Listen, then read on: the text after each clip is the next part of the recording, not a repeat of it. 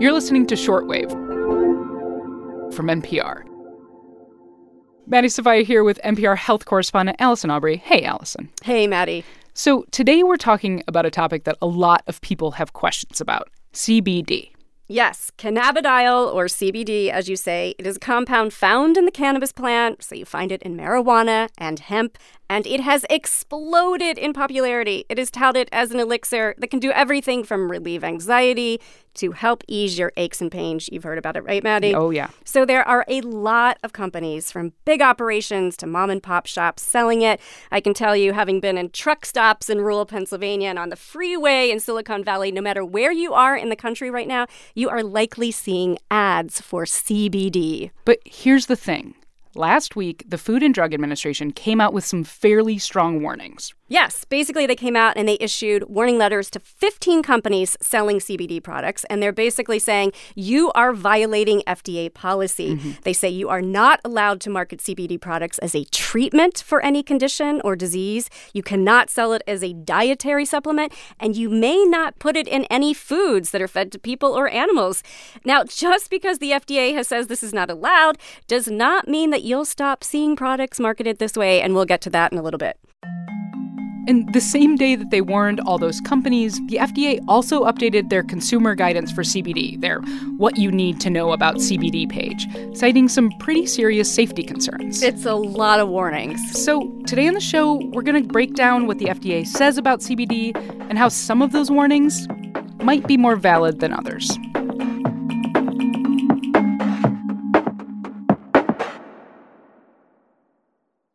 So, Allison, give me the CBD 101. Sure. Cannabidiol, or CBD for short, is a component of cannabis. That means it is extracted from the plant, pulled out of the plant. It does not contain the psychoactive component THC that we all know about that makes you high, but it still works on your brain in ways that scientists don't completely understand yet. I have reported on studies that are currently evaluating CBD's potential role in curbing anxiety. There are federal grants, I should say, to evaluate whether CBD could be used as an alternative to opioids. But so far, there's only one FDA-approved CBD drug on the market. It's approved to treat very specific childhood epilepsy disorders. So we have this weird situation. On one hand, everybody's using CBD. There's all this research going on. And then the FDA is saying we can't conclude that CBD is safe. Yes, you're right. It seems paradoxical. So let's step back a moment to give some context, make sense of this. Basically, CBD has been in what I would call regulatory limbo. I mean, big time. For a long time, the production of hemp was restricted. It was considered a controlled substance. Hemp and marijuana are varieties of the same plant, cannabis. Then last year, under pressure from Congress and hemp farmers, these restrictions were lifted as part of the 2018 Farm Bill. And the hemp industry said, hallelujah, this is great. But the FDA quickly stepped in and said, hey, wait a second here. We have regulatory authority over CBD, and there's a lot we still don't know.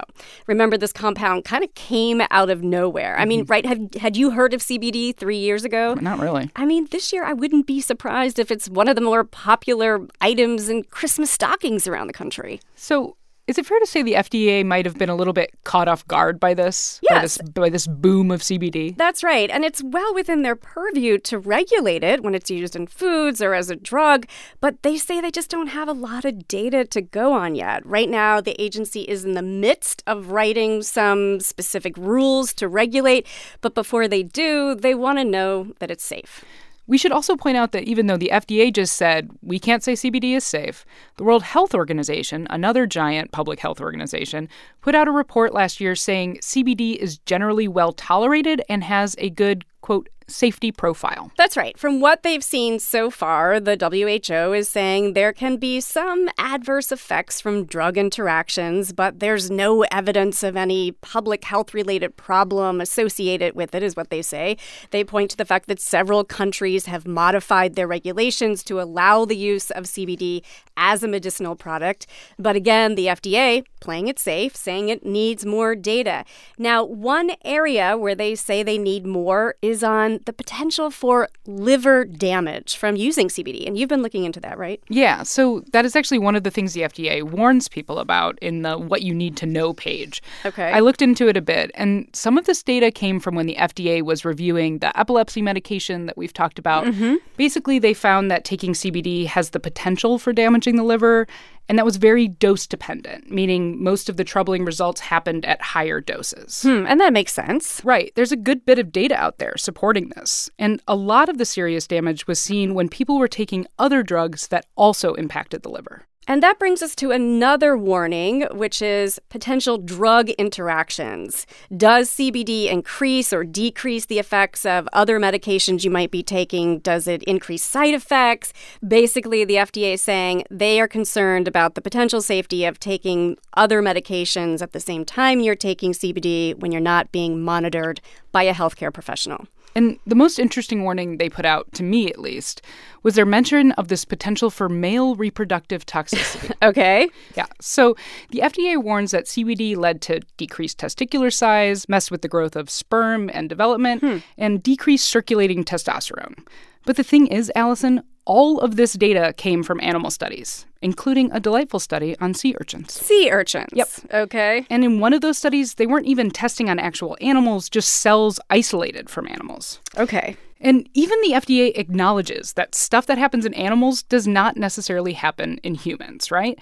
And I asked the FDA for more information about this, and they sent me about 12 studies. And I looked at a good bit of them, and some of them used really high doses of CBD. How high? Like 10 times the maximum recommended dose for the FDA-approved CBD drug that we've already been talking about. Whoa, which is already a high dose. Right. And to be fair, doses researchers use in animals are sometimes more than they use in humans, but I saw some real variability in the studies. Some found differences in the sperm and how they're moving around, how much there is, but another didn't. And it seems to depend maybe on the type of animals that were studied. So a lot of inconsistencies here. A little bit, yeah. And in one of the studies, they did show that CBD treatment led to a decrease in testosterone, but it was still within the normal physiological range. So you think these studies might be a little weak? More like the conclusions that the FDA is drawing from this group of studies. There weren't that many of them, and I find it odd that the FDA put out this kind of scary fertility warning based solely on animal studies. So those are the specific warnings the FDA has mentioned here. Right. But they also say that they have some concerns about special populations like the elderly, children, pregnant women, and also a very special population, our pets, our dogs, our cats. You see all kind of marketing around doggy CBD for your anxious pup. But the FDA says that they can't say whether this is safe or effective. They also want to look into the cumulative effects, meaning what happens if you are using multiple CBD products at one time. This was my favorite government warning section. Why? They literally said, what happens if you eat food with CBD in it, use CBD-infused skin cream, and take other CBD products on the same day? I am sure there are people out there doing that, I mean, Maddie. I know where they're going with it, but it read to me like, what could happen if you put it in your eyes and your ears and your mouth and you rubbed it on your butt in the same day? What could happen, Allison? We don't know. But, okay, real talk. Allison, you have been reporting on the FDA and FDA-related things for years. What are your feelings about all this? You know, I think the FDA is in a tough spot here. I mean, these are fair warnings if you consider what they know and don't know. The agency is just trying to communicate that the CBD products haven't all been evaluated for safety or efficacy, meaning whether they work or not. And, you know, the CBD you buy online or over the counter, depending on who made it, might not have the amount of CBD in it, it says on the bottle. Right. It might not actually contain CBD. I mean, given the current state of regulation, you just can't be sure. Or, you know, there could be other stuff in there that you don't want, right? Well, this is the perennial problem with supplements, right? I mean, the FDA has this dividing line between how it regulates prescription drugs and how it regulates supplements. When something's a prescription drug, there's a rigorous amount of testing that goes into it, right? When something is regulated as a supplement, it's kind of a wait-and-watch situation. If something goes wrong, the FDA certainly has the power to take it off the market, but you often don't know what's in the products or if there might be contaminants in there. So there's always a buyer beware message when you're talking about things that you're buying off the shelf, like dietary supplements. And so what do you think about, you know, from the safety perspective?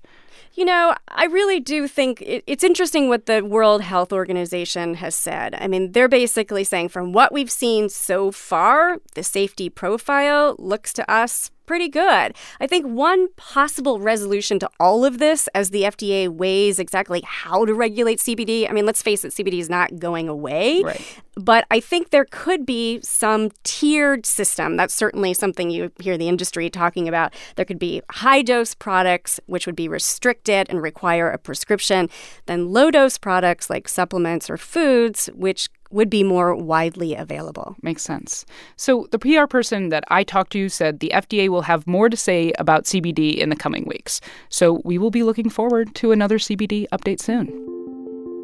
NPR health correspondent Allison Aubrey, thanks for the chat. All right, thanks, Maddie. Before we go, a reminder that if you're enjoying the show, do us a favor and rate and review it on Apple Podcasts or your podcast app of choice.